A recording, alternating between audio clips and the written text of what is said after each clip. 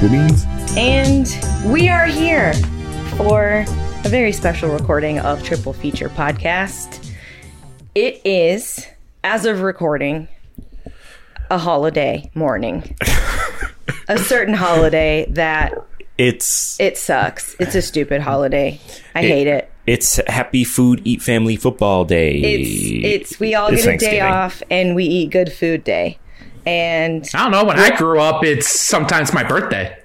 And it's sometimes on Connor's birthday. In this case, Connor's birthday was yesterday. Happy birthday, Connor. Happy birthday, Connor. Thank you. T-Bear's birthday. How old are you now? 27. I don't know about you, but I'm feeling 27. Shit. Same. 27 is a fun time to be alive. I remember when I was 27. I remember when I was 27. Back in my day. Back in the Depression. We used to wait in line. When I was 27, for what? I don't know. Gas was only $1.99. Gas was only $1.99. There's like when boomers that are listening that are day, like $1.99. Back when I was 27, I paid fucking 2 hay pennies. Like, oh boy. Well, happy 27th birthday, Seabear.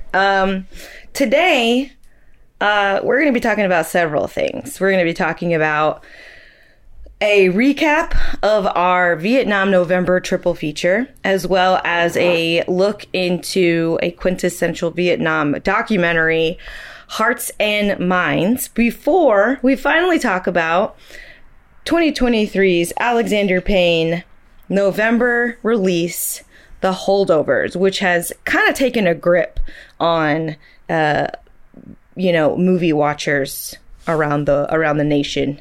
And we're going to talk about it. So let's start today. Remember, everyone, my name's Emma, and that is Freddie. And that is Seabear. And together we make Triple Feature. We start each week talking about what we've recently watched. And today we're going to start with Freddie. What have you been watching recently? So, watched 2 things recently. 1 movie, 1 show. And the movie I watched was Smoke Signals from 1998, directed by Chris Iyer. And it is a quintessential piece of indigenous cinema. Still haven't seen it. I need to, though. You gotta see it. It's an all-time classic. Pretty good. Certified res classic. Yep. It is it's a comedy. It's a buddy road trip movie. Victor and Thomas, they gotta go collect Victor's dad's personal belongings. After he dies, he ran away. It's a whole thing. It's a whole ordeal. You get over the course of the road trip movie, you get, intercuts of like the history between Victor and his dad and like all these family dynamics. It's very good. I won't get too much into it. I don't want to spoil anything, but I will say, hey, Victor, I heard about your dad. Shoot your head.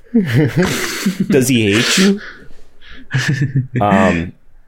It's so classic, so quotable. It's freaking hilarious. I watched it with Joel, who was guest starring on here a couple eps ago. Texas is on the screen. Texas Tech is on the screen, everybody. We are pausing because the Going band from Raiderland is on national TV. Do you need to watch them? Do you need to watch them on the TV? I'm watching it right now. It's on my computer. Oh, okay. That's my alma mater, and I had to show support because I was in that band. You see that girl right there? I was doing that. I was doing those things, twirling those long metal sticks. Is it on your phone? No, it's on my computer. Do you want to see it? Yeah. It's done. Damn. Fuck. I see none of it. I just recorded the whole thing on my phone too. Oh, well, you'll have to send it to me. I'll send it to you. I was like, you said it's on my anyway. computer, and then you were just holding and staring intently at your phone. I'm like, is it on your phone? Okay, everybody, that was fun. I wanted to watch that, and I did. So, back to our discussion of smoke signals. Yes. Rockham Tech, by the way. I mean, it's one of those movies where, like all good comedies, it's very funny, and then it does get very heartfelt and very real. And it is like, I grew up watching Smoke Signals, so it's always good to go back and watch it again. Yeah. One of those rewatchable kind of things. Oh, yeah. Fun. I don't even know how many times I've seen this movie. Yeah, a lot. It has been... I'm not even going to try. Yeah. I'm not even going to try. I don't know if I have enough fingers. All right. What else did you watch?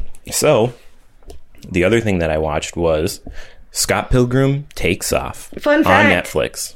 Seabear and Emma also watched Scott Pilgrim Takes Off on Netflix, which It's a mini triple feature. It's a mini triple feature. Can we edit Certified in triple like a feature classic. kind of sound I mean, I effect? can edit in a blah, blah, blah, blah. Okay. What if I edit your blah, blah, blah, blah? Okay. So, if you don't know anything about Scott Pilgrim Takes Off, it is a animated adaptation of Brian Lee O'Malley's comic, Yes. Scott Pilgrim versus the World. Yes. And it's also, we'll get into the ties that it has to the 2010 Scott Pilgrim versus the World feature film, directed by Edgar Wright. Edgar Wrong. Edgar Wrong. Edgar Wrong. Dude, the best joke. All right, Freddie, what did you think of Scott Pilgrim Takes Off? I really liked it. I feel like we have to kind of spoil this in order to talk about it. I don't think we. Do you think we should? I don't know if We a don't lot have to of spoil. people. Here's the thing. What we're going to spoil is literally the first episode, because that's what Freddie's talking about, which I agree. We need to at least spoil the first episode to talk. I don't think we should spoil the whole endings. show. Yeah. Let's not spoil the the whole ending show, part. but it is impossible to talk Yes. about Scott Pilgrim Takes Off without Like talking about spoiling what at least the makes first episode. this Yeah. season so interesting. Well, then I guess here's what I'll say. And also Going- Netflix released a trailer now showing what the show actually is about, because Okay, every so we trailer's won't kind be of been spoiling too secretive. much. Okay, yeah, and that's what I was going to We won't be say. spoiling too much at this point. I was really taken aback that it is not the original Scott Pilgrim storyline, and the fact that Netflix and everybody that worked on this was able to keep that a secret all the way up until it came out is very impressive. Yeah. Because like all the trailers are like, hey, we're making a Scott Pilgrim animated show, and It looks just like the looks comic like the books, and it comics. looks just like the movie. But They and we fooled got me. all the original people, and I think that was like the secret sauce to keeping that secret going. Secret. Let's say it one more time. Secret. Was that it's like, oh, we have all the original cast, so then everybody's thinking like the movie, and Or the comic. it's almost like yeah. nobody even questioned that. It's like, oh, this is just going to be the comic. So we're just going to get like an extra long Scott Pilgrim movie.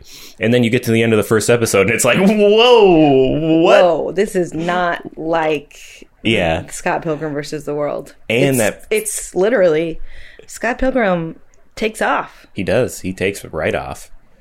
And and it's so funny because even that first episode like baits you all the way through it. They do so many of the gags from the original. Like they do them like almost verbatim, like the Wallace's apartment bit where they label everything as Wallace's and then like Scott's like 2 personal belongings. Yeah. And these are Which is his jacket and his computer. Just like something No. else. It's not his Yeah. computer. No, it's his Wallace. jacket. No, it's not his and- computer. Yeah, what's I the think other it's Scott's belonging? poster. Scott's poster. That's what it He is. gets a Okay. poster. Okay. He has the 2 girls kissing poster. Yeah. That was always the joke. It makes sense. Yeah. Yeah, so Scott Pilgrim takes off in that first episode. We don't see him. Because like Freddie's saying, it's like pretty much, because that was my thought of like the whole first episode is building up to the Matthew Patel fight, the first Evil X. And when I thought that this was going to be more like the comics, I'm like, oh, we're not going to get to that.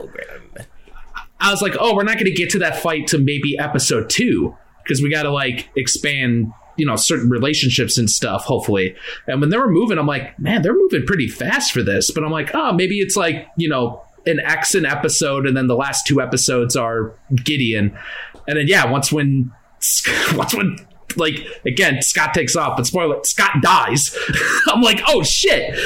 And when they commit to that, that's where I'm like, oh, this isn't a adaptation of the comics anymore. This is the closest thing us fans are ever going to get to sequel Scott Pilgrim stuff that they've just like begging for. Or just like a variation in any way. Mm-hmm. It is a variation, but it is just because like Brian Lee O'Malley has been sick and tired of people asking him about making more Scott Pilgrim stuff. And so he's like, I don't want to do it. Like, I'm glad you guys like Scott Pilgrim, but like, please, I need to move on as an author. And the fact that like what Freddie's saying is like the fact that he kept this a secret from the audience of that he actually made new Scott Pilgrim stuff with Ben Davis, like it is crazy. And yes, it feels more like an alternate timeline, supplementary. Like if you read the comics and watch the movie, that like it feels, good, but it is something of like, again, like it's just the closest thing we're going to get to a quote unquote sequel that fans have been wanting, like more Scott Pilgrim. And that's what we got. Yeah. I heard somebody say Scott Pilgrim Takes Off is it feels like Brian Lee O'Malley went to therapy. Yeah. Yeah. And came back and was like, okay, all of these things that are considered now somewhat problematic in the year 2023 are addressed, and also just like a guy who doesn't really care what people think about him. And I like that it became sort of like a detective story for Ramona in a way because of how the first episode changes. So that was pretty cool for me. The best joke. She's like, I'm like that detective Columbo and Scott. I thought you were gonna say Pikachu. I was gonna say Detective Pikachu, but Columbo, yeah. Dude, I had to pause it because I laughed too hard. I was like, that line delivery is so good. And the cast coming back was great. I mean, they all did so good. So, also, I do love the amount of love that we get for young Neil in the show. Young Neil's so fucking funny. Young Neil said possibly my favorite line of the whole show, which is just when I thought says I was going to be something about a movie, and then things happen, and he's like, just when I found out that I'm a cinephile. Just when I found out that I'm a cinephile. I used that in there's my a lot review. of love. I loved it. Yeah, there's a lot of love for characters. An homage to the characters that we all know and love. So, but I loved it. I had fun. It was a blast, and it was funny, and it was also poignant and important. And definitely, if you love Scott Pilgrim, the comic, or if you love Scott Pilgrim, the movie, watch Scott Pilgrim Takes Off, because it's very good. So, anything else we want to say about that before we move on to Sea Bears recently watched? I just wanted to give a shout out to the needle drop when they play whatever motherfucking United States or whatever. Oh my god, I was so hyped. I literally, for Lucas Lee's intro, whatever. I was like, yes. Oh my god, that song is so. That's the first time I heard that song was from Freddie, and that's all I. Yeah. That's all I could think of was Freddie watching it. I was like, oh, Freddie's gonna love this needle drop. Oh, I was like, too. yes, it's fucking whatever. Because that song, it like cracks me up every single time I listen to it. I love it so much. And I'm like, it's so like people know about it. Like people play Tony Hawk. That's where like people know it from. But it just doesn't get the love it deserves. Now it does. I said, yo, Zab, what's up? He's like, none. I'm like, that's cool. What? Because it's in my United States or whatever. Anyway. The only thing I have to add to it is like, yeah, it's very good. It's more Scott Pilgrim for me. I gave it a 10 out of 10, of course. I think what I like is like what we're saying is like they add more depth and characterizations to characters that didn't get it in the movies. At least for people that watch the movie. So like we get more Ramona in the show and like her coming to terms with her exes versus Scott doing that is a great turn for character development. And then same thing with Kim. The Kim episode is great. And then even like the Lucas Lee episode that we're talking about is also like one of probably my favorite episode just because of Chris Evans' voice. He's so dialed. And the paparazzi ninja fight. Yeah. Yeah, well, it's all great. So yeah. Now, all right. What else did you watch this week, Seabear? To quickly go through it for the webheads, I finally beat not Scott Pilgrim. I finally beat Spider-Man 2. I'm giving that a 9 out of 10. I will probably talk about that more once when the game is out, and I can actually talk about spoilers or just at least the story at this point because it's still new. I don't want to spoil anything for people that might be playing it or so, but as of now it's a 9 out of 10. So since beating that, watched a bunch of movies, rewatched Barbie, went from an 8 out of 10 to a 10 out of 10. Great movie. We'll most likely talk about it. How you ever gave that 4 out of 10 is crazy. I mean 4 out of 5.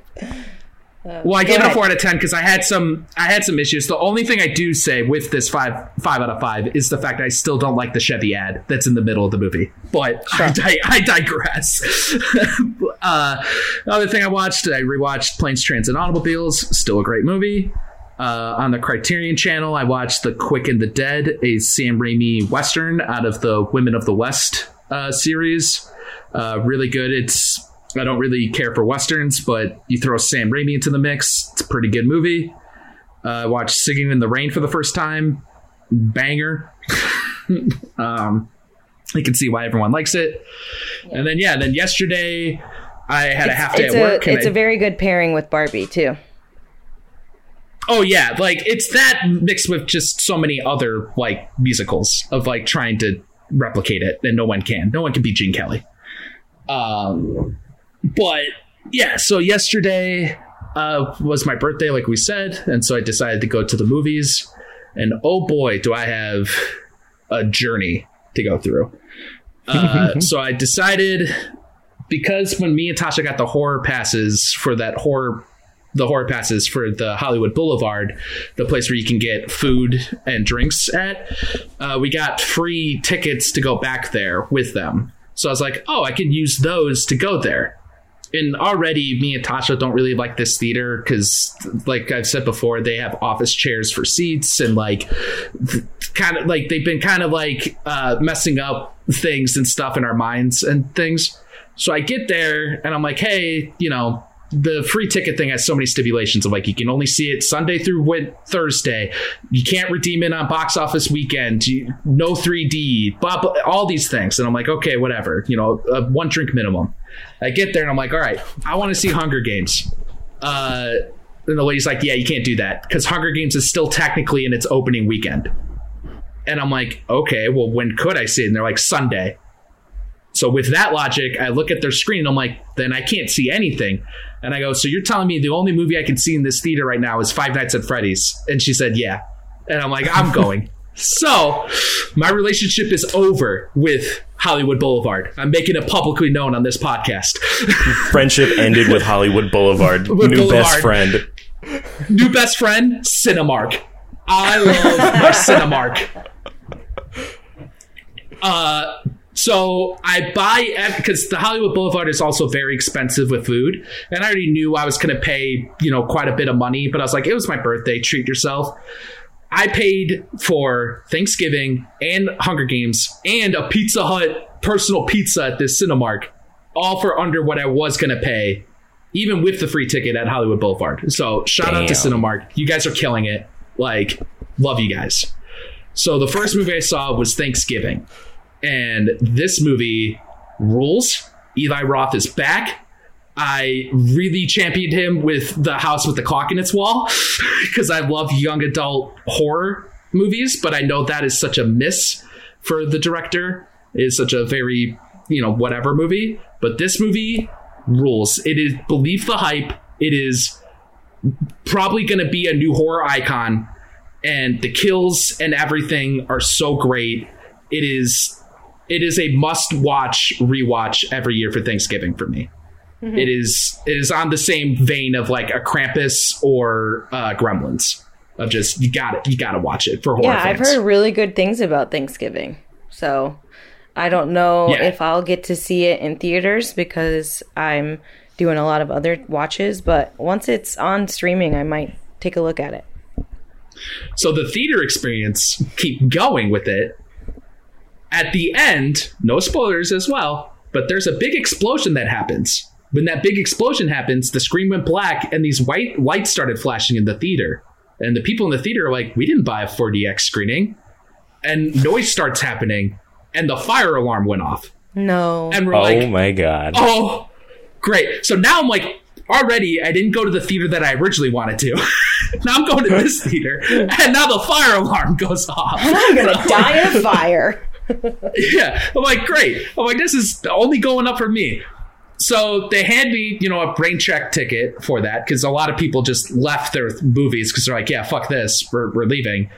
I'm the only person that went back to finish the movie because I'm like, well, I want to see how this ends because, reading Letterboxd reviews, I'm like, how is he a horror icon? Like, how are they going to, maybe bait for a sequel? I ended on this explosion. I go to the theater. They start playing it. We literally had 2 minutes left of the movie. Oh my God. Oh my God.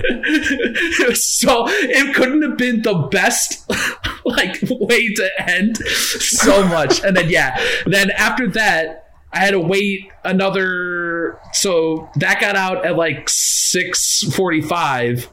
I had a screening for Hunger Games at 7:15. That didn't start till 7:45 because of or I think 7:45 or 8 because of the fire alarm. And so I had a long night. But then to end it, I also watched Hunger Games, the new one, the long title that I won't say. The Ballad of Songbirds and Snakes. Nice. I don't think I think I really Ballad of Songbirds and Snakes. I really like the movie. I think it's the fact that the last time I saw a Hunger Games movie was with Freddie in college. I made sure to get seats all the way in the back because the last time that me and Freddie saw Hunger Games, there were people nonstop talking the whole movie behind us. That shit was so annoying. Don't do that shit in movie theaters. It's fucking annoying. But still, I think the only thing that Freddie remembers out of part 2 is that tunnel scene. That tunnel sequence. That's because that tunnel scene is the best part of part 2. Yeah.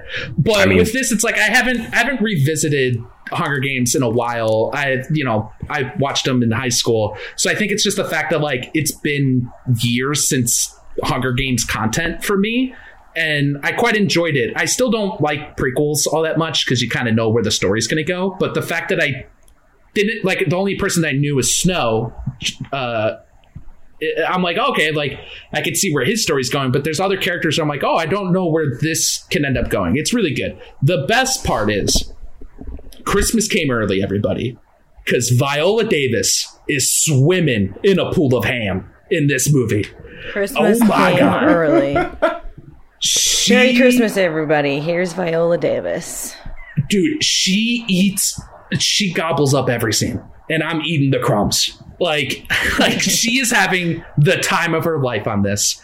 And the only thing I'll say is I'm hoping that this doesn't deter her from her Oscar run to get nominated with Air. Because her as Michael's mom in Air, I still think about that performance in March. It's and possible. I hope that she gets up. Yeah, it's possible that she could get that supporting actress nomination. But with recency bias and also every studio just sends out for your considerations for every movie. I think more Academy voters are going to be like, oh yeah, she was in Hunger Games, versus like they might forget that Air came out this year. But that's pretty much it. But yeah, that's what I've been watching. Awesome. Pretty successful week. All right. So with my recently watched, I do plan on watching the Hunger Games prequel film probably this weekend sometime.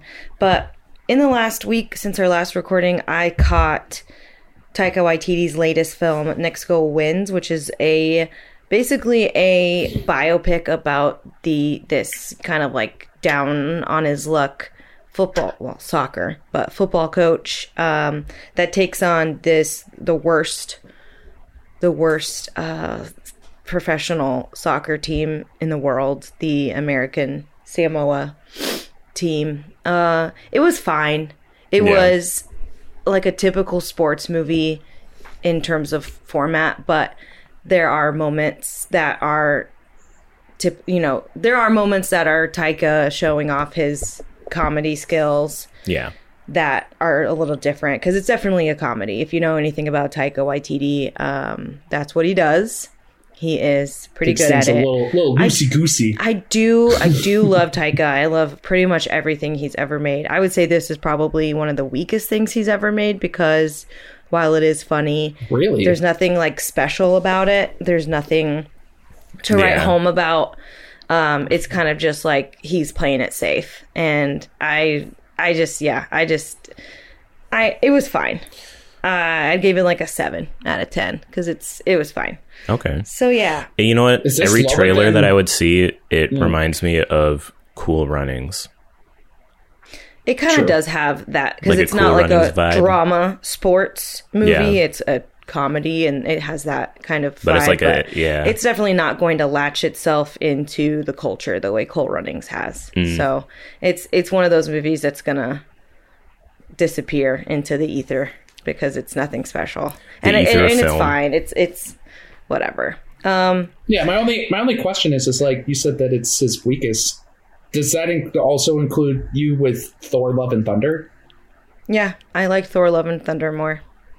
Ooh, okay. I thought it was way more interesting and fun than Mexico Wins. So yeah, I do. So yeah, other than that, Cameron and I rewatched The Dead Don't Die, which is something that we have watched before. We are not super into horror movies, but we are very into comedy, and comedy is probably my favorite genre of film. But if you've ever have seen The Dead Don't Die, it's a Jim Jarmusch zombie movie, and it is the driest. I mean, it's Bill Murray and Adam Sandler, Adam Driver. It has Tilda Swinton. It has Chloe Sevigny. It has Iggy Pop playing a zombie. It has in the movie. Oh, okay. It has an original song by No One in Her World. It has an original song by Sturgill Simpson. Ooh. And it's also a very meta movie.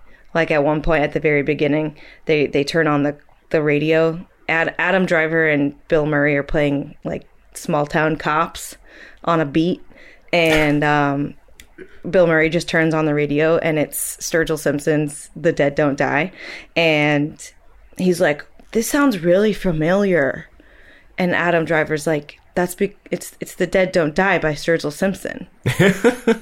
And he's like, what is that? And he's like, that's our theme song.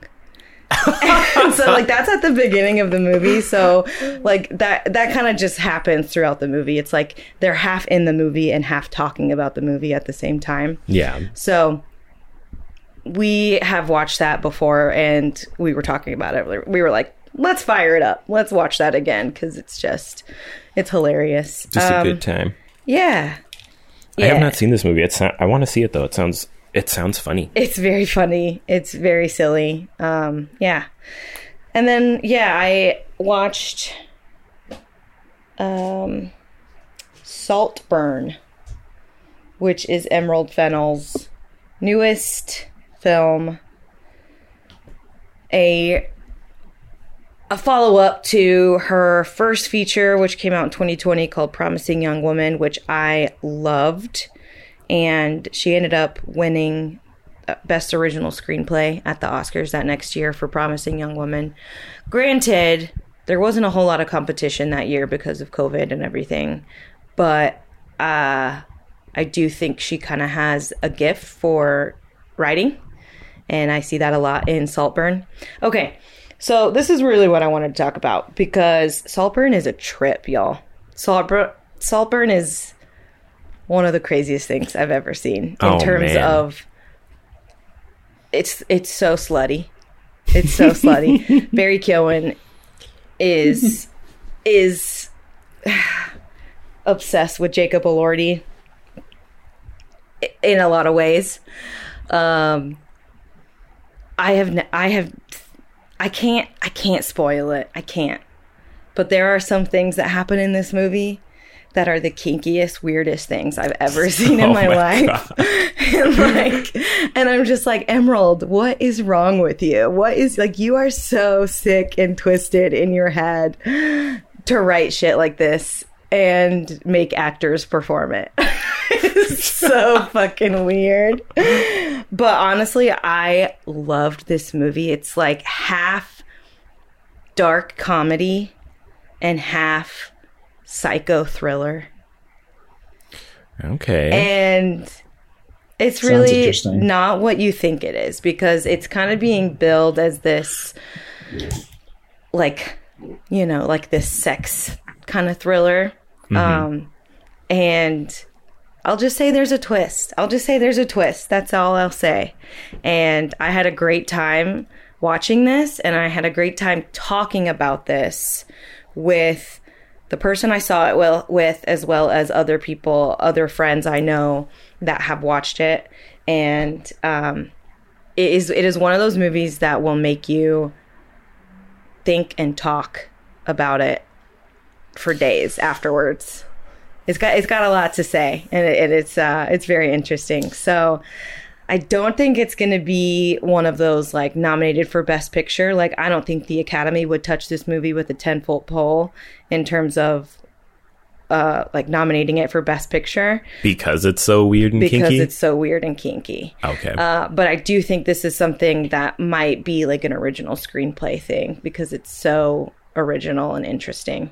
And also Emerald has one before, mm-hmm. and usually when you like get in, you're like on the radar. Yeah. You know, I wish I would have seen it. Oh yeah, I wish I was going to go see it with us. I got stuck in traffic for 2.5 hours. You really missed out on this.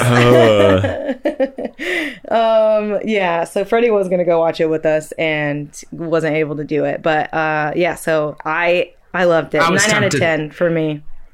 I was tempted to see it yesterday too, but I was already wanting to see Hunger Games because everyone kept talking about it, and I like the Hunger Games franchise. And then I was like, I should see Thanksgiving because of me being a big horror fan. So I just didn't have the time to see it yesterday either. But it is on my radar. Yeah. So yeah, that's it for me. I do plan on watching Hunger Games, and I plan on watching Fantastic Mr. Fox sometime today because that's my Thanksgiving movie. Ooh, that's a good one. Yeah, I forgot to do that. Shit! It's too late. Oh, fuck. Oh, wait. We forgot to do It's never too late to watch Fantastic Mr. Fox. Guys, we're going to have to stop recording so that all of us can go watch Fantastic Mr. Fox and then come back and talk about it. No, I'm just kidding. No, because it's like doing that. Because you oh, listen, what a movie. I rewatched Planes, Trains, and Automobiles because that is a Thanksgiving movie. But the other two that I say that are Thanksgiving movies, everyone's like, there's not Thanksgiving movies. I'm like, well, there's Fantastic Mr. Fox that gives off the most Thanksgiving vibes. That's the most Thanksgiving movie that's ever existed. And then Knives Out, I've nominated. Oh, Knives Out is a great Thanksgiving classic. Movie. You're right. But okay, I forgot. So that's it for our recently watched. The genuine distress. Sorry. That might be on my watch list next week. Yeah, we'll talk about it next week on next week's recording. So let's get into what we do at the end of every month is we recap our triple feature. So this month was dedicated to Vietnam movies, Vietnam November. We watched 3 feature films. Connor's was Kong Skull Island, Freddie's was Full Metal Jacket, and mine was Apocalypse Now. So first, we're going to just briefly kind of talk about that as a triple feature before we talk about what we think is an essential Vietnam documentary called Hearts and Minds. So let's just kind of briefly recap Kong Skull Island. Connor, can you tell us about Kong Skull Island in 10 seconds? Or is that too little time? How about 15 seconds? I'll give you 15 seconds. Okay. You ready? Go. You're Kong on time. Skull Island. Yep. Kong Skull Island is about people going to Skull Island to figure out what is going on there. It's basically the Kong story, but they made it Vietnam. It takes place around Vietnam, and it's just a big old allegory for the Vietnam War. Nice. That was a good recap. Okay. Cool Freddie, beans. Me? Can you recap Full Metal Jacket in 15 seconds? Yes. Okay. Ready? Go.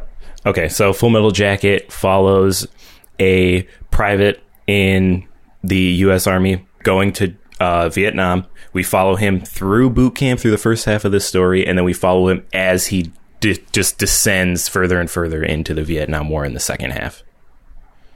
Wow, that was good. Y'all are good at this. I don't know if I can do it. It's your turn. Your pressure's on. It's your pressure's on. Oh, shit. Okay, my movie was Apocalypse Now. Okay, ready, set, go. Apocalypse Now is Francis Ford Coppola's based on Heart of Darkness book, and it is about a general, so doesn't matter, following or going up the river to find a rogue army general, Kurtz, who has basically started a cult in Cambodia, and he needs to kill him. Nice. Okay. Wow. Wait. Insert applause sound effect. Okay. Just duplicate it like 6 times. Okay, so what do these 3 movies have in common? Vietnam. Other than the month's theme. Other than being about and set during the Vietnam War. Yeah. What else? You know, one sort of base thing is comedy. Every single one of these movies utilizes comedy like as a... It's not like the only part of it. They're not comedy movies, but every single one of these has at least some part of it that is very reliant on comedy. Comedic tones. I'm giving Freddie a look right now because I am racking my brain to find one funny part in Apocalypse Now. Apocalypse Now, it's the fucking Charlie Don't Surf. It's that dude just saying batshit crazy shit and wanting to surf in the middle of a war zone. Yeah. Like that's like the only part, but it's interesting to me that every one of these movies has at least one part where they want like quotable comedic lines. Is that a monkey? Is it a monkey? Is that a monkey? I think it's very much like a defense mechanism in all of these movies. I mean, obviously, Full Metal Jacket, to me, has the most comedic parts. Yeah.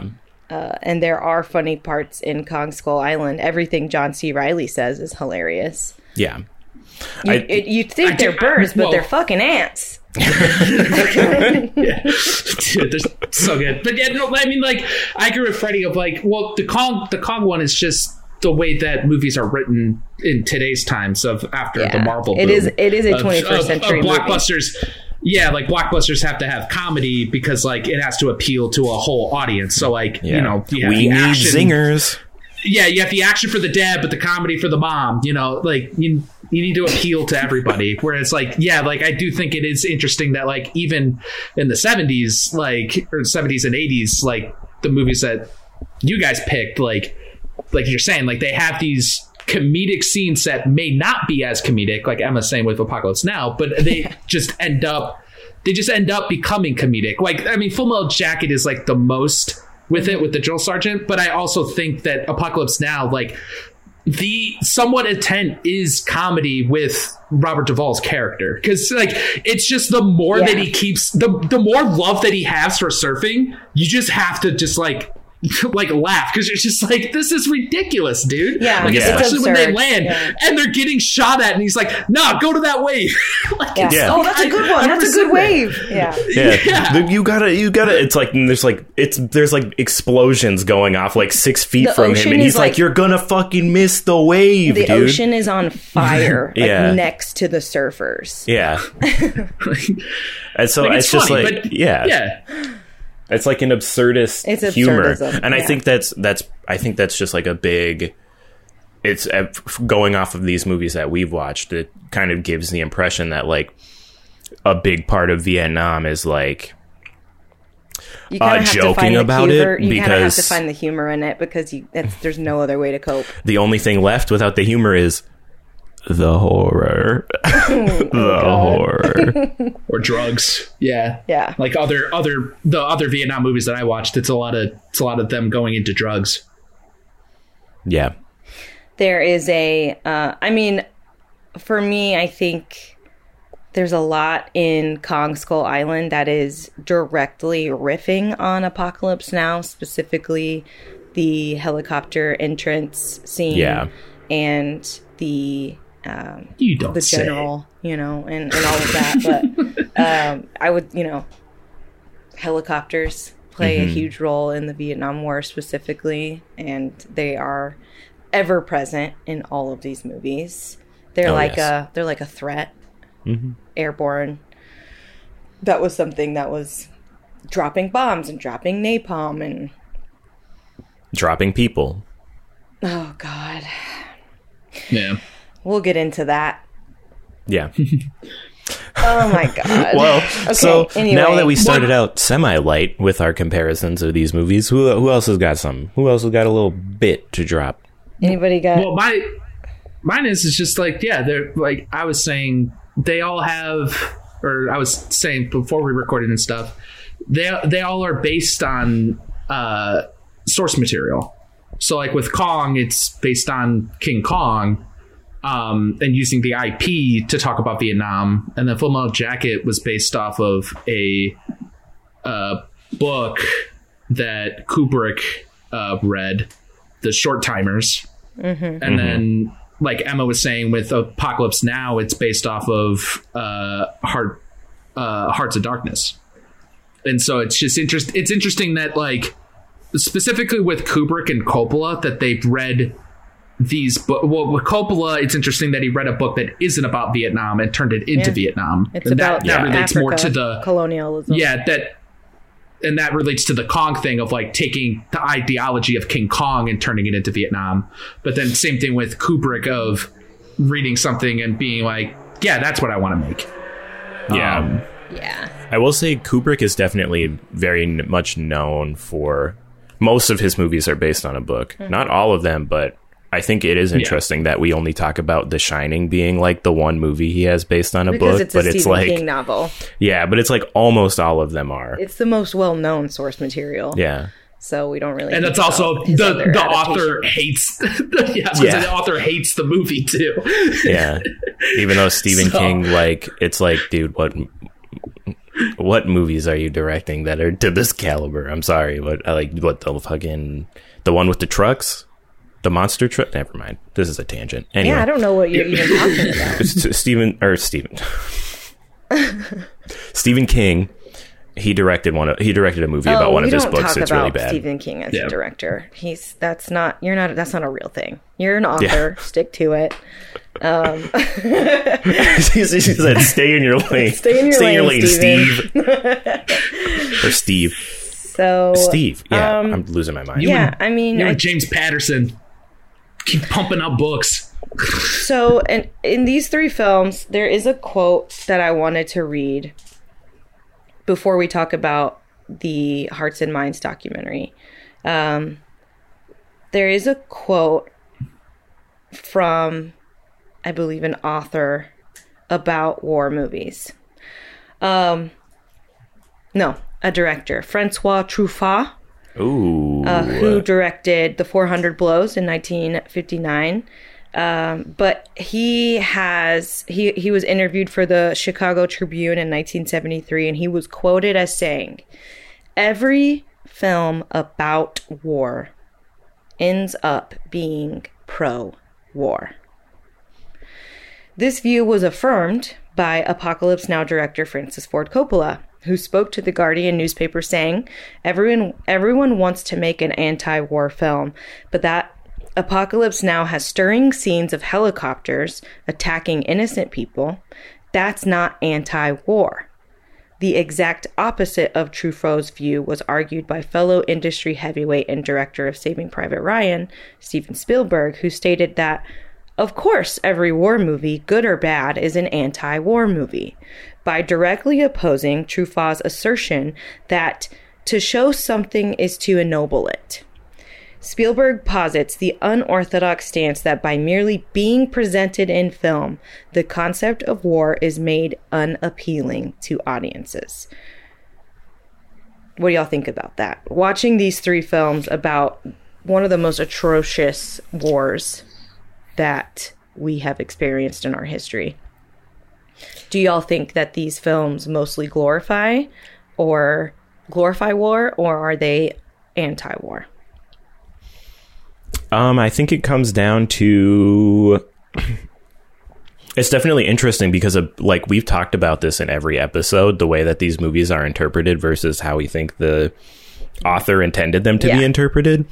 And so I think that's a big part of it. And I think that in and of itself definitely feeds more into Francois Truffaut's quote, where it's like, okay, you made these movies and you thought they were anti-war, but like very, you know, more like people that are more pro-war are drawn to these movies because they're like, isn't this fucking badass? Like, exactly, making it look cool and making it look. And I think Connor, you said something about this last week because you brought up a film that to me is not only interpreted as pro-war but is intended to be pro-war, which is something like Top Gun. Something that is meant, it is intended for military action to look very cool. And not only does it make military action look very cool, it is funded and approved by the United States military, which is something that I don't think any of the films that we watched in our Vietnam November month do at all. I think that they make war look very unappealing. So you think Apocalypse Now makes war look appealing? No, I meant I thought you were still on the funded by the military. That was by the Philippines government, but yeah. Sure, okay, but it wasn't funded by the U.S. military. Yeah, it wasn't funded by the U.S. military complex. Yeah. Right. I know that. No, I think that like we're saying, it's interesting of like what is pro-war versus anti-war. I mean, it's the thing with any movie because it's the same thing of like Saving Private Ryan gets the same treatment of like it's pro-war, even though like again the first like 30 minutes of that movie is the most haunting things you could see in cinema with the D-Day sequence. And it's not Spielberg's intention because again, that dude also made Schindler's List. Yep. Like the closest thing to Night and Fog. Yeah. like and so it's like I can see why that director would say like all movies are pro-war, but it is something of like with certain movies like Kong Skull Island definitely is because like it's trying to market to middle of America. Because you can't just say like, oh, war's bad, you know, like with today's climate and stuff, because like you can't market to middle of America. So that you have to have those sequences. Same thing with the reason why Top Gun Maverick works so well is because, it was funded by the military and stuff, but that's just the power of Tom Cruise wanting to just fly these jets.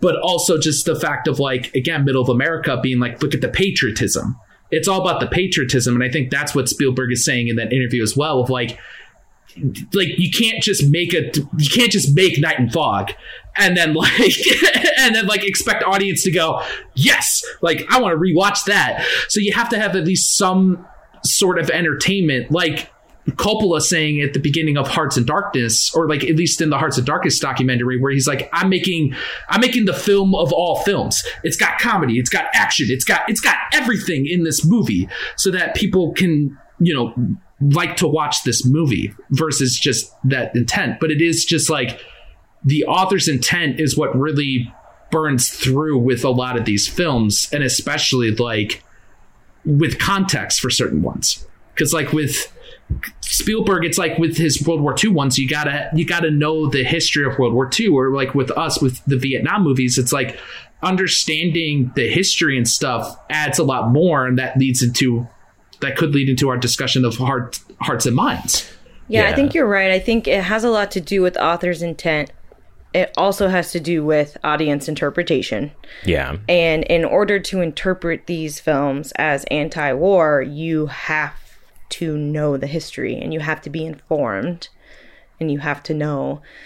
And so I think that does lead us into, I think, a film that does not have a mixed message. It has a very clear message on war, and it's not, and the purpose is not to make war look entertaining and cool at all.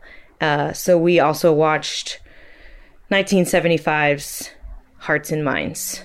Yeah. Let's talk about that. I feel like this is the big but to that quote. Exactly. Is like you can say, you know, every single movie about war is about war, but then it's like you see a movie like it's like the Hearts and Minds, like this. I mean, so it's great to make a sweeping generalization about movies, as long as you are aware that at some point that will probably be proven so that quote, wrong to some extent. So that quote from Truffaut was in 1973, and this movie was in 1975, so he hadn't seen this movie yet. Yeah. 2 years later, your quote is disproven. So, just a little. Freddie, before you chose Full Metal Jacket as your Vietnam November pick, you were thinking about doing this movie as your Vietnam November pick. So why don't you do us the honors and kind of tell the audience what it's about and why we're talking about it? Yeah. So I guess it's not about anything. So just tell us what it is. It is about Vietnam. It's about the Vietnam War, but there's not like a narrative structure to it. So yeah, that's kind of what I mean, what it's about. So Hearts and Minds, like Emma was saying, was originally going to be my pick for this month. I didn't have it. I had not finished watching it by the time we were getting to my pick. And honestly, I do think that it is interesting to talk about this movie in comparison to the three that we did watch. Anyway, it is 1974. It's directed by Peter Davis, and it is a documentary about the Vietnam War, in the sense that it is basically like a montage of interviews from all different sides and all different levels of influence on the war itself. Yeah. So it's full of interviews from just regular U.S. soldiers. It has interviews with Vietnamese citizens. It has interviews with Vietnamese citizens serving under the United States military as Viet Cong members. Like, it has U.S. politicians. So you get this broad, politicians. What was that? High up politicians, like Secretary of Defense type of people. So it is a broad net that is cast on like who is interviewed in this movie, and the way that it all comes together is very disheartening, to say the least. Yeah. And the thing that I like so much about this movie is you get a perspective that is lacking in a lot of these other Vietnam movies that are coming out of the United States, because they're coming from the perspective of the United States. And while that perspective is in this movie, you're getting so much of the other side that it's like you are seeing where the divide is, like where that cognitive dissonance is. The for Vietnam the War States. cannot be the Vietnam people cannot be ignored in this film. No. And I will say, in Apocalypse Now, one of the first things I said right after I watched Apocalypse Now was there was not a single Vietnamese character in that movie. And then you look at Full Metal Jacket, and we have Vietnamese prostitutes, and we have a Vietnamese child who, is at the end of the film. Yeah. But none of them have names. None of them really have any agency other than just being the opposition to America. Yeah. And then even with Kong Skull Island, it doesn't even take place in Vietnam. No. So, I think that civilization might be an allegory for Vietnamese people, but But still, it's an allegory. It is not. It is not a direct Vietnamese reference. people. Yeah. So I think we get what we're missing with our Vietnam recap with Hearts and Minds in terms of getting that Vietnamese perspective. And, you're right. It's incredibly disheartening. So, Connor, talk about what you liked about Hearts and Minds. What did you find interesting? Yeah, with Hearts and Minds, like Freddie's saying, like, it's quintessential because, like, it gives you that perspective that, like, because, like, I watched it pretty early on. I watched it after Full Metal Jacket, and then after all the other Vietnam movies that I watched. Like, it just, you can't stop thinking about the influence that this documentary has and stuff of, like, stories. And, like, that's what led to, like, why I loved Platoon so much, is because, like, and why I think I should have picked Platoon as my pick. And why people kept recommending it to me. Shout out to Jason, because, like, it's a perspective from Oliver Stone, who fought in Vietnam.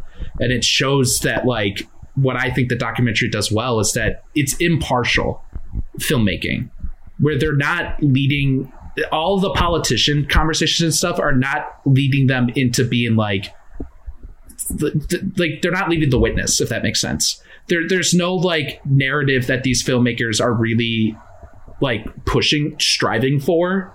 There's no, like, gotcha moment. It's just all, like, Vietnam is a complicated issue. And to have a documentary that shows both sides of the argument, but specifically, like, yes, like, the Vietnamese side and how devastating that is. But then also, like, even on the American side, like, it isn't just all, like, the American interviews are like, yeah, no, like, we're America and we're strong. There are some interviews of them being like, yeah, I kind of regret fighting, or I don't know how I should feel. Or there's even one where the guy's like, yeah, we should have stopped this, like, years ago. And so it's just interesting to see that get affected with, again, with, like, something like Platoon that came out in 1986 of showing that, like, side, and these other movies of, like, that of like that side of Vietnam where you see that struggle in America of how, like, listening to that interview of veterans on the Platoon Blu-ray, of how you can tell that kind of goes to the intent of the one director of, like, you want to show patriotism. You always want to support your country, but it's hard when it's something like this where like, I don't even want to say a gray area, but it's just like, you just don't know what to think. And you don't know what to do, because at one point you fought in the military and you feel proud because your grandparents or father fought in World War I and World War II, and you feel like you're going to make a difference with this war, and this war, there really isn't. And same thing with my friend Jason, who's in the military.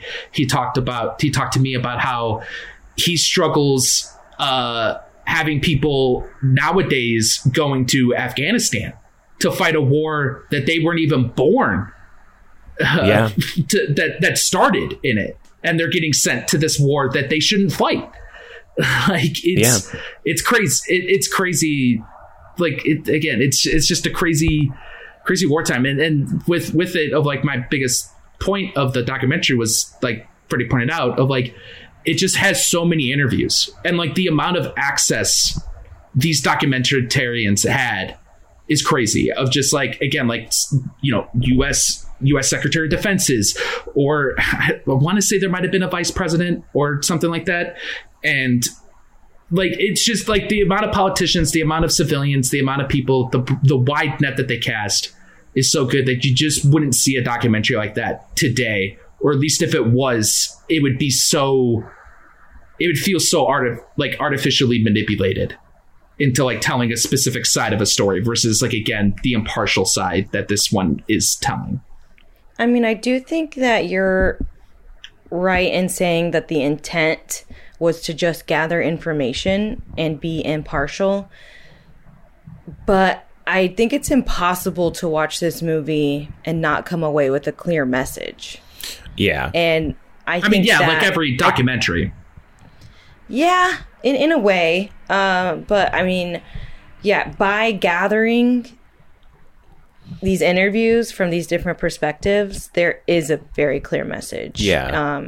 And when you're talking to the Secretary of State, and his incredibly cold response to that question, it grinds my gears. It grinds my gears hearing the way that he's like, how could you even ask that question? How could you even question the United States? And he's like, that's a dumb question, but I'll that's a stupid question. It's like, no, you just don't want to answer it. Yeah. Because if you actually answered the question, you would say the quiet parts out loud. Yep. And he doesn't want to do that. And it grinds my gears. And that is on purpose. They cornered this guy in his high-rise apartment in New York City, wherever he is. I don't know where he is, but it's obviously some very nice... It's probably like DC. It's probably... It's just... You can tell it's a very nice apartment that he lives in. It's not Vietnam. Exactly. And then you see these interviews with these soldiers. One of them is in a wheelchair, and he's in a park, and one of them's in front of his house, and it's a very humble abode, you could say. And you juxtapose that with the guy who doesn't have to fight in Vietnam, but makes the decisions for these young boys to be sent to war. And he is so cold and cruel with his response that it's impossible to walk away. And then you see a factory worker in Vietnam, and he's like, this is our home. What do you expect us to do? Yeah. We're going to keep fighting for our home until we starve. Like, and as long as there's rice, we're going to keep fighting. Yeah. So what are you going to do? Kill us all? Yeah. And then he even says, it's like, he's like, we've been fighting for this land long before the United States showed up for this. Because the French have occupied Vietnam for decades, centuries even. And this isn't your conflict. Anyway, there's a clear message. The pilot is what sticks out to me, because he is one of the final. He gets one of the final kind of phrases. And that whole sequence is like, I would say, like the standout. Yeah. Those three interviews back to back. Which is the factory worker in Vietnam, the pilot who's sitting on his porch. And what's the other one? It's that fucking politician. And he isn't really part of it, but he is like the connecting glue. Are you talking about the Coker guy? The guy that's talking about how life is worth less in Vietnam. Yes. He connects those two interviews to each other. Yeah, Coker. And it is like, it is just this, it's like this perfect bit of editing where you're seeing, you start with the factory worker, and he's just distraught. And he's lost his family, and he's running around, and he's like pulling like his child's clothes out of the rubble, and he like throws them at the soldiers, and he's like, give these to Nixon and tell him that my daughter's never going to wear these again. The pigs that she was feeding are still alive, but she's not. Yeah. And then you just hard cut into this American politician, nowhere within fucking like a day's travel of Vietnam. And he's just like, yeah, no, life is just worth less over there. They just they have a lot of it to spare. It's like, what are you fucking talking about? Yeah. And then but then you cut to the U.S. veteran, who it's like, this guy is quite literally the connecting glue for these two people to have had to interact with each other in any way in the first place. Is this cold, fucking heartless motherfucker? Yeah. And then the veteran, he's talking about, like, I was the pilot. I didn't drop napalm, but I dropped things that were just as bad as napalm. And he talked about how he didn't hear the explosions. He didn't see the aftermath. He was so far removed with his actions. Mm-hmm. But then he says something that I think is the most important thing, which is the interviewer asks, "Have we learned anything? Have we learned anything from Vietnam?" Mm-hmm. And he says, "I think we're trying not to." Yes. That's the filmmaker doesn't say that. A U.S. veteran pilot says that. We're trying not to learn from this so that we can keep doing it and do it again and do it again, do it again and do it again. And it's 2023. It's been 50 years and we're still doing it. Yeah. So. And, oh man, it's incredibly good. It's like gut wrenching, but it is so good. And like and in that part, he's talking about, like, when he says, "I don't know what I would do if somebody did what I did to my kids." Exactly. And then he, like, breaks down entirely.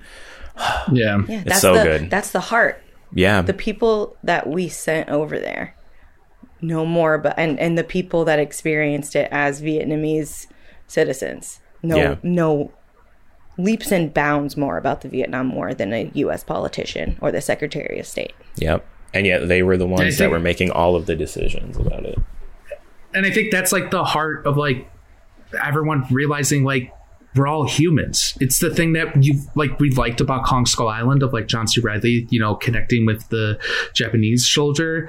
And it's the same thing of, like, what I've noticed with, like, a lot of, like, with Platoon and some of the war movies of, like, you have this, like, interactions where you see something fucked up like that and they go, like, what are you doing? Like, especially with Platoon, of, like, when they rape this Vietnamese woman and Charlie Sheen's like, what are you doing? Like, you're animals.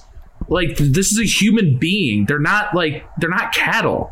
And, like, that's what we kind of see throughout a lot of these movies of, like, the Vietnamese people just being they're just a ghostless figure. They're being othered. In the cog. Yeah, in the cog of war, that it's just, they're the enemy, go for it. And it's not, like we're saying, like, it's not as simple as that. And it's crazy. It's just a crazy, and that ending is just really good of showing that side of, like, again, you see him wrestling with the fact that he loves his country, but does he really love it that much from what he did? Yeah. So if you didn't watch Hearts and Minds, like we told you to last week, do it. Watch Hearts and Minds. If you've spent time watching these Vietnam movies, watch the quintessential. Quite throw literally another one on.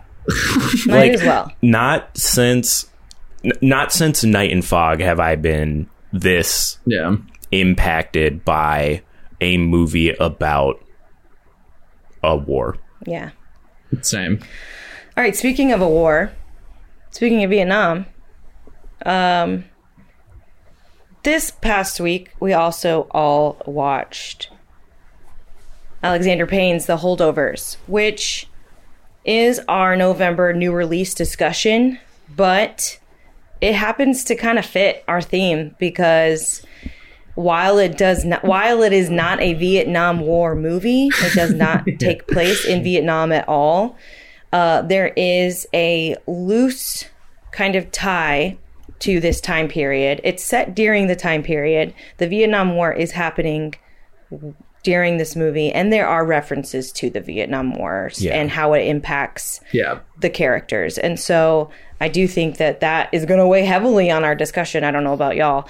But The Holdovers mostly is a comedy. Yes. So we're going to lighten up a little bit. our hearts and minds discussion It's was also very mostly- serious. Yeah. It's also mostly advertised as a Christmas movie, so let the audience know that. You're It's not going to also- go into a Vietnam movie. It is a Christmas movie at heart. Yeah, it's a comedy. It's a holiday movie.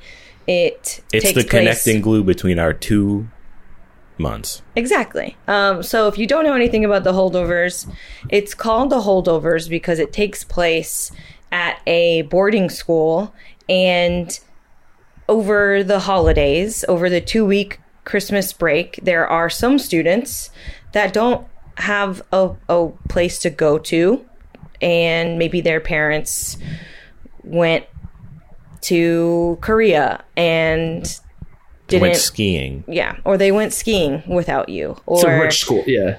Yeah. so yeah, these are wealthy kids for the most part, minus some, so they get Stragglers, left but yeah. at school, and Paul Giamatti plays a They're teacher holdovers, if you will. at the school who also has to stay because somebody has to stay with them. So we have Paul Giamatti being this authority figure for the holdovers that stay over for 2 weeks. And then we have Divine Joy Randolph, who also has to stay over Christmas holidays because there has to be somebody that makes the food for these people. They have to get fed somehow. So basically it's how many? Like 5? There's 5 kids that start. And then you have Paul Giamatti and Divine Joy Randolph that are the adults. And then there is also a custodian / groundskeeper that is also there who makes his way into some scenes. But it's mostly just these 2 adults. Yeah. Eventually, one of the rich kids' dads lands on school grounds with a helicopter and takes most of them away to go on a skiing retreat. But the main character, Angus, is not able to go with them because they can't get a hold of his parents. So it ends up just being one kid, And Paul 2 adults. Giamatti, and Divine Joy Randolph. The and dream. Yeah. So that's kind of the basis of the Holdovers. Let's start with you, Seabear. What did you think about this movie? This movie is a certified Christmas banger. This movie goes hard. It is like, you don't see a lot of movies like this get made. It's very well done, very good. It's probably the best I've seen Paul Giamatti in a long time. Probably his best performance since Big Fat Liar for me. Shut up, Big Fat Liar. Yeah, shout out Marty Wolf Pictures. But I think like the thing about it that is just so special is like what Emma said when she kind of pitched it to us, of like, it is about that like in between weird time, Yeah. where it's the holidays and you just kind of are trapped to your own thoughts of like everything. And I think it hit home for me of just like experiencing like a holdovers type of scenario of like being in college and like just not wanting to go back for Christmas or like Thanksgiving or whatever. Especially like going to NMU and the UP, and it'd be like an 8-hour drive to get back to Chicago. There'd be times where I'm like, yeah, I'll just stay at NMU because, you know, I already have a job there and they can pay me and stuff just for like the 2 weeks. But like having those times where I was at the college and there's like nobody there except for like, yeah, like adult figures, it kind of makes you think of like, oh, like, should I be more an adult, or like, what does this mean, and like all that stuff. And so it was just very interesting, like seeing that through Angus's life, but then also like other characters that you can connect to, of like Paul Giamatti, and then even Mary, the lunch lady. Yeah. I do think you're right. I do think this kind of becomes like a coming of age story also, because the main character, Angus, well, I would say Paul Giamatti's the main character, but Angus, who is the one kid that's left over, he does a lot of growing up in this movie. He does a lot of maturing in those 2 weeks. So I think that has a lot to do with just being around adults. It's the typical like coming of age story in the fact of like a trope of like you have the grown-up adult that's like set with his ways, and you have the rebel kid that kind of looses him up, you know, and stuff, and they kind of learn from each other of like, you know, Paul Giamatti, you know, teaches Angus about, you know, like certain life lessons and things, but then also, you know, Angus, you know, loosens him up in ways of, you know, potentially trying to hook up with women and things like that. And so it's that thing of like that not stereotype, but like that trope in movies that I kind of like, of like not the oddball couple, but like, you know, everyone can learn from somebody. Yeah, I do think that they do learn from each other a little bit. They kind of bounce off of each other.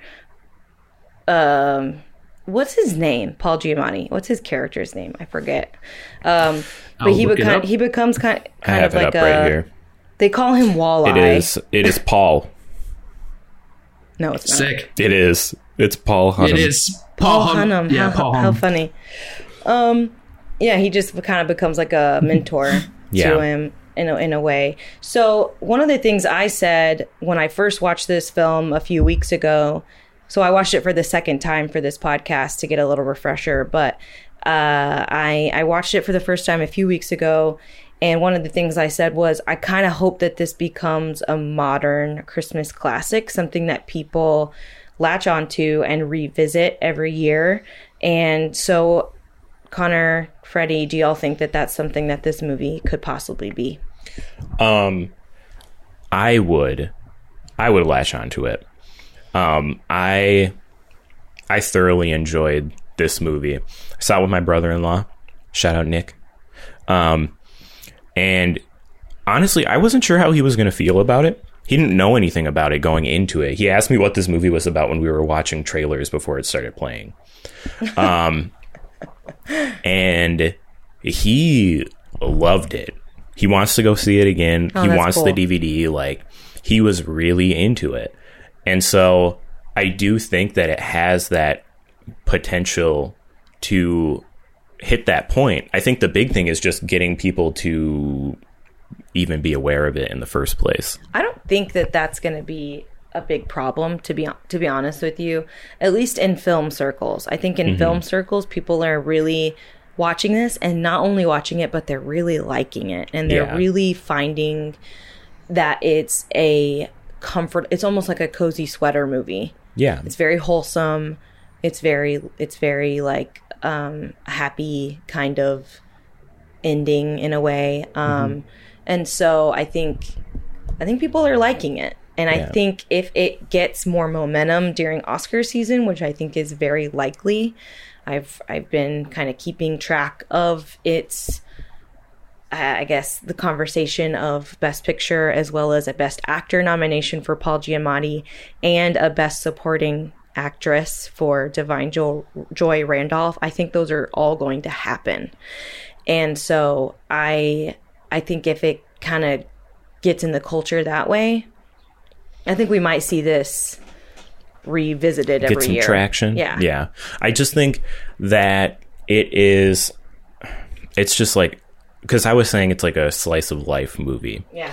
And like, it definitely has like its coming of age elements, but like the adult characters are also just as studied as this kid. Like, you get, like, you start out and you have this sort of ensemble of all these other kids that are there, and so you kind of see where all these characters fit in to society on like a little bit of a bigger level, like a bigger group of people. But then as soon as it gets down to that core three characters, it's like, now we are really going to go into who these people are and just sort of how they are. And so you get like these really great character moments from every single one of them. But it's also a comedy, and the humor is off the charts. Paul Giamatti is hilarious. Every single thing he says in this movie is so funny. I wrote down so many quotes. You're gonna have to give us some. But one of the things that just cracked me up is when Angus is like, I'm gonna go in this gym You can't do anything to stop me. And he just dislocates his shoulder. The scream that comes out of this boy's mouth when he dislocates his shoulder is one of the funniest things. One of the things that Paul Giamatti says is he's grading these boys' paper. And I'm a former teacher, so everything that he had to say about students was hilarious to me, because he's grading their papers and he's like, these rancid little Philistines. And then he's talking to the dean about the senator's kid who he failed, and he's like, and the dean is like, you can't fail the senator's kid. The senator gave us money for, you know, this building or whatever, and he's like, that boy's too dumb to pour piss out of a boot. Like literally the master of line delivery. And then he says to Angus at the dinner table, this is more towards the end of the movie when we have like a better dynamic between the characters and it's a little bit more like wholesome, but they have this very serious conversation between Paul and Angus, and about how you aren't your father. Like you aren't your father. You can make yourself who you want to be. And then Mary walks in and he's like, stand up. And Angus is like, stand up? Why do I stand up? And he's like, he says, stand up for the lady, you bore. Yeah. Oh my God. Everything he said was so good. But even Angus has some pretty great lines. He says something to that little shithead. What's his name? One of the shitheads that's a holdover, but he's just a little... Is it the skier kid? No, the other kid. The one who like made fun of Mary and like just like the actual little asshole kid.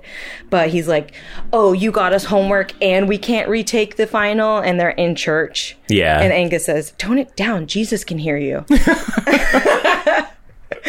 Oh my gosh, that got me good. And then Paul is like talking to all the kids, because there was a fight, and he's like, somebody better tell me who started this fight, or we're gonna do all this cleaning and you're gonna be like elbows deep in all this like centuries grease. And Angus says, and here I thought all the Nazis were hiding in Argentina. It's so good. It's just like, it's like singers front to fucking back. So funny. And here's the thing. So funny. I'm gonna get my wife wants to see it. Oh, it's so good. And Faith, go see it if you're listening to this podcast. Yes, Faith, go see it. You better be listening. We're gonna to go this see it. Podcast, Faith. Hopefully you've seen it by now. But because she's been really into Gilmore Girls, and this movie has like a very similar style of humor to Gilmore Girls. Yeah, and dialogue. Yeah. And I'm like, you would love this movie so much. One, I've been trying to get her to watch Gilmore Girls for years. So now she's finally watching it and she's obsessed. And I'm like, I knew this would happen. It's like, Gilmore Girls is so good. Anyway. But it's the combination of it being just like a very well-made and heartfelt slice of life movie. Also very funny. Yeah, tied to that like quick, dry wit where like it's so funny when like characters will say jokes that are like too witty for other characters. And like, so you're sitting there laughing, but like the other character has no idea what was just said to them. No, it's really good. I really liked the retro vibe of this movie. The almost like the filter that's put on this camera to make it look like it was filmed in the 70s, and even the sound quality and like the way that it's literally the introduction to the movie looks like a retro like studio label, like a studio moniker or whatever. It looks like it's from the 70s.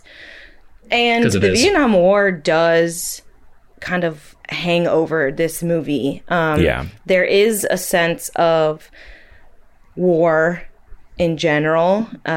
When we first are in the church, there's in the church there's like a dedication to all of the boys who went to Barton that fought in World War I and World War II, but also Mary Lamb, who is played by Divine Joy Randolph, who is the cook for the school. We should probably just get into that, but it's right from the beginning of the movie. It's right from the beginning. So she's a black woman, and she also does not come from money, obviously. She says to Paul's character, she says to Paul's character something to the extent of, I got this job so that I could ensure that my son got a good education. And so we learned that her son Curtis went to Barton and was a student, but couldn't get into college because it was too expensive, and therefore did not get a student deferment like most wealthy kids got who were going to college instead of Vietnam. He goes to Vietnam and he's killed. And so throughout the entire film, Mary is dealing with her grief and dealing with the loss of pretty much, besides her sister, all of her family. So there is that heaviness that Vietnam weighs on. And even Paul says something to Angus after they go to the hospital to fix his shoulder. They go to a restaurant, and Angus has an encounter with a Vietnam vet who has a hook for a hand. He's lost his hand. And they leave the restaurant, and Paul says something to the extent of, how many boys do you know have had their hands blown off? And then he's like, Barton boys don't go to Vietnam because most Barton boys are going to college. Yeah. And then he says something like, except for Curtis Lamb. And I think that's where it ties into the Vietnam structure a little bit, which is who's being sent to Vietnam? Young men, but poor kids. Yeah. Kids who don't have another option. And I think this movie has something to say about class structure. I kind of wish it got into it a little bit more, but I do think that this film is a little bit more lighthearted, and it doesn't necessarily have to go into depth because it says a lot with that line. Yeah. Just that one line. All he says is, except for Curtis Lamb. Think about that. Yeah. Why is Curtis Lamb the only Barton boy that got sent to Vietnam and died? Yeah. No, it does. It manages to address these things with like just incredibly well written, quick lines of dialogue that say a lot. And line delivery, because it takes somebody like Paul Giamatti to deliver that line the way he delivered it and to say so much. Angus doesn't have anything to say to him. He's just like, except for Curtis Lamb, So because he's saying it because he knows that the kid, like, this isn't the first school this kid's been in. Yeah, exactly. We slowly learned that he's a kid that gets kicked out. So for him, he's saying that because it is the looming threat of Vietnam, that if he gets kicked out of Barton, he's going to go to Vietnam because his alternative is boot camp. Yeah, exactly. And so, I think you're totally right. That's the other reason why that line hits is because of the fact of like, it is showing that class struggle of like, but it's Daddy has a lot of, if Daddy has a lot of money, he can get you out of, any scenario. But like, it is of like, there are, like we said, there are some kids in this school where like they might have just had enough money to get it because they're hoping that they get a good education so then they can go to college. And hopefully that not just that they don't go to Vietnam, that they can, like with Mary, he can become something that isn't a lunch lady, that hopefully her son can be, a physicist or whatever he wanted to do. We don't learn what he wanted to do, but you know what I mean? Like he could become something more than what her position is right now. He wanted to go to college. Yeah.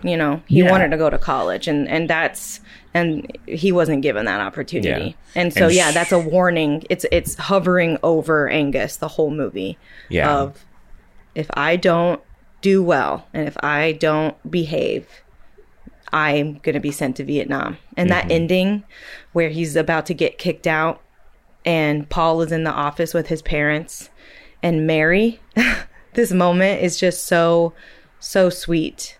That was one of the moments that I cried. She sits down next to him on the bench while he's waiting for basically his verdict of if he's going to get kicked out of Barton or not.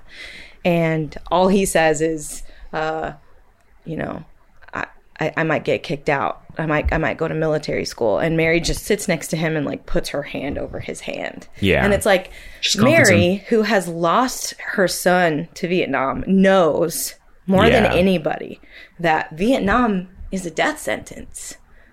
And that was just like, whew, that got me really good. And I just kind of want to wrap up my thoughts of this movie, which is it's a comedy, it's a Christmas movie, it's a coming of age, but this movie is also about the found family theme, I guess. So we have these three main characters who kind of become a family over these 2 weeks, with Paul Giamatti kind of being the dad and Mary being the mom and Angus being the son. And we have Paul, who is basically a guy who has made the choice to be alone. Yeah. And we learn a lot about, you know, how he's gotten to where he's at, but he has chosen that for himself. He could have had a family if he wanted to, but he has chosen to be a professor at a boarding school that lives on campus and never leaves during Christmas break because he doesn't have anything to go to. Yeah. We have Mary, who has lost her family. And then we have Angus, who has a family, but they abandoned him. Yeah. And they make this like beautiful trio of lonely people, whether they chose to be lonely or not, that find a family together and are able to celebrate the holidays in that way. Even Mary says something like everybody should be with their people on Christmas. Yeah. And they end up doing that. Like they are each other's people. Yeah. Because they've lost everybody else. So I just think it's really heartwarming and sweet and very wholesome. So yeah. What do we think about this movie? What's our ratings? Oh, okay. Do we want to get into our ratings? I think we should, but... Yeah, we can get into our ratings. Yeah. I was just going to say, there's a lot of... I don't know how much we want to get into some of like the bigger parts of the movie. Do we want to talk about them? Like, what do you mean? What have we not gotten into? The Christmas party with Mary. That's like that. I mean, that part makes me cry. Yeah, it's a great performance. I mean, that highlights her grief and where she's at. And it's like it's been there the entire time. Oscar scene. Yeah. That's her scene that's going to play when she's nominated for an Oscar, and they show her clip. That's going to be her clip. Yeah. I think it's very important. Yeah. Yeah, it's just that part really did it for me, and the fact that it's like clearly lingering in her in her performance all the way up to that point. It's like you're there and you know that it's going to happen, and then like when it actually does happen, you're like, it's a very, very, very great performance. To even when she visits her sister. Yeah. It's like, she pulls those little shoes. Mm-hmm. I was like, I just wrote down. It's just like, I can't do this, please. But even when Paul Giamatti's character realizes that they both take the same antidepressant, I'm like, this is so good. Yeah, this is so good. Hey, we have more in common than we think. Yeah. That's something that I took away. Is like, you might think you're the most opposite of people. Paul is like this serious historian who thinks about the Roman Empire every second of his life. He's that meme. Embodied, yeah. He is that meme. And then we have Angus, who's just like kind of a goofball, he's very rebellious. But he's just a kid. Yeah. They have more in common than they think they do. Honestly, I gave this film a 4.5 out of 5. Wow. On Letterboxd. I really enjoyed it. and I'm going to be watching it again. And it's like, I got to show it to Faith. Faith's brother wants to see it again with us as well. My sister wants to see it. So I'm going to see this again. I was just like, I just enjoyed this movie from beginning to end. I had a really great time with it. Cool. As far as I go, I gave The Holdovers a 4 out of 5, an 8 out of 10. Really enjoyed it. Honestly, I think it's a solid movie. The only reason I wouldn't give it a 4.5 or a 9 is not because I think anything is wrong with it, but I do think that it's kind of cheesy.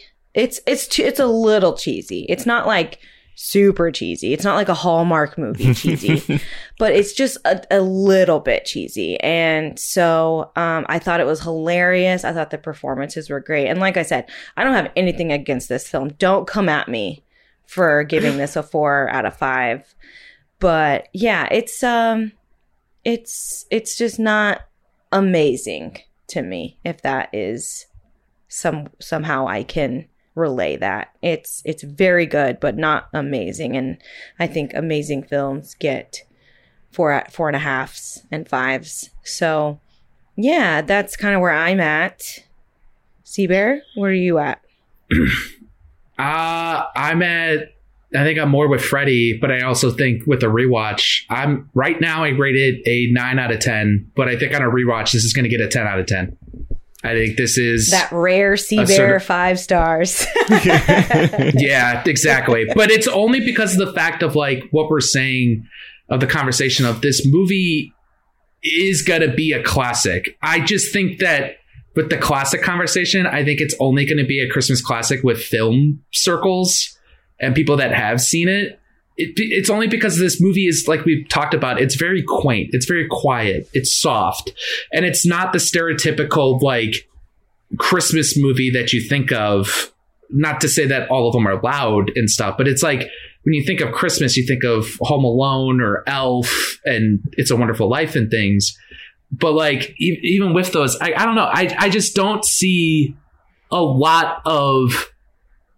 I don't even want to say general audiences. I just don't. I think a lot of people are going to see it, think that it was great, and then move on. Yeah. I don't think a lot of people are going to really go, oh, you know what? It's Christmas time. Let's watch The Holdovers. I think they're going to go back to their other stuff because of the death of cable and the fact that this won't have like. This probably won't be on ABC Families, 25 Days of Christmas. It's the death of streaming of like how like my two biggest like Christmas movies that I think should be watched every year that are newer for 21st century is Happiest Season on Hulu and also Spirited on Apple TV Plus.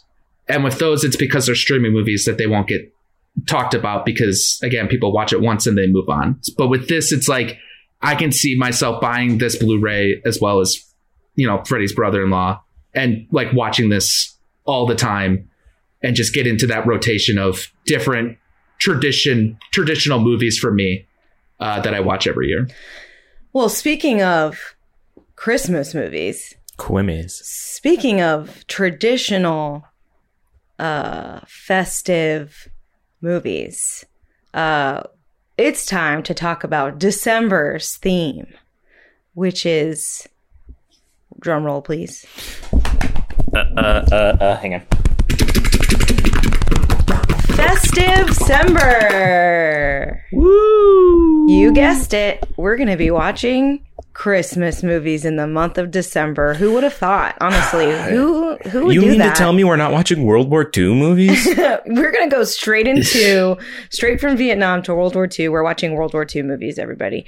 No, this Nothing month, but Holocaust. we are going to watch some Christmas movies. So we are leaving Vietnam behind and getting into a much more happier subject, which is the holiday season. Yes. A little bit more pleasing. And the warm, fuzzy feelings that we get from our favorite Christmas movies. So we're going to start next week with Bear's festive December movie. Connor, what is your movie? My movie is Christopher Columbus's Home Alone, written by John Hughes. Isn't it just Chris Columbus? Yeah. I like to give I don't him want the full. people to I like get to give him. confused with the Spanish. I like to give him the full name. That's who I support. His government name. That's the Columbus I like. I like to rewrite history. But yeah, it's a great movie. Everyone should watch it. Before next week, watch Chris Columbus's 1990 classic starring Macaulay Culkin, one of the Culkin brothers, but not the best Culkin brother, because the best is Kieran, and we all know that. He's in the movie. Kieran is in the movie, yes. He is in Home Alone. But he doesn't star in the movie like Macaulay does. Watch. Where can people find Home Alone? I think it's on Disney Plus. People can watch Home Alone on Disney Plus Stars if you have a Stars subscription still, and also I don't know anybody, but and you can also buy it on. You can rent it on iTunes, Amazon, YouTube, or Vudu. And also right now, as of this recording, it is on sale on all those platforms for $9. Ooh, so all right. So you can need to buy it. Home Alone. Yes. All right, everybody. You've got to the count of 10, aka next week, to get your copy. No good yellow belly keister in front of a TV and watch Home Alone. All right, everybody. Filthy animals. You filthy animal. All right. If you are still listening at this point, we thank you very much for sticking with us. Please rate and review the podcast. That really does help us get listeners. And follow us on Instagram to keep up with what we are talking about, as well as hints at future episodes. So please give us a follow at triplefeaturepod.com and follow us all on Instagram and Letterboxd as well, which, we've talked about before. So anyway, you'll find them. You know where they're at. You know our names and where we're at. So everybody, thanks for listening. We'll see you next week to talk about Home Alone. See ya. Bye-bye.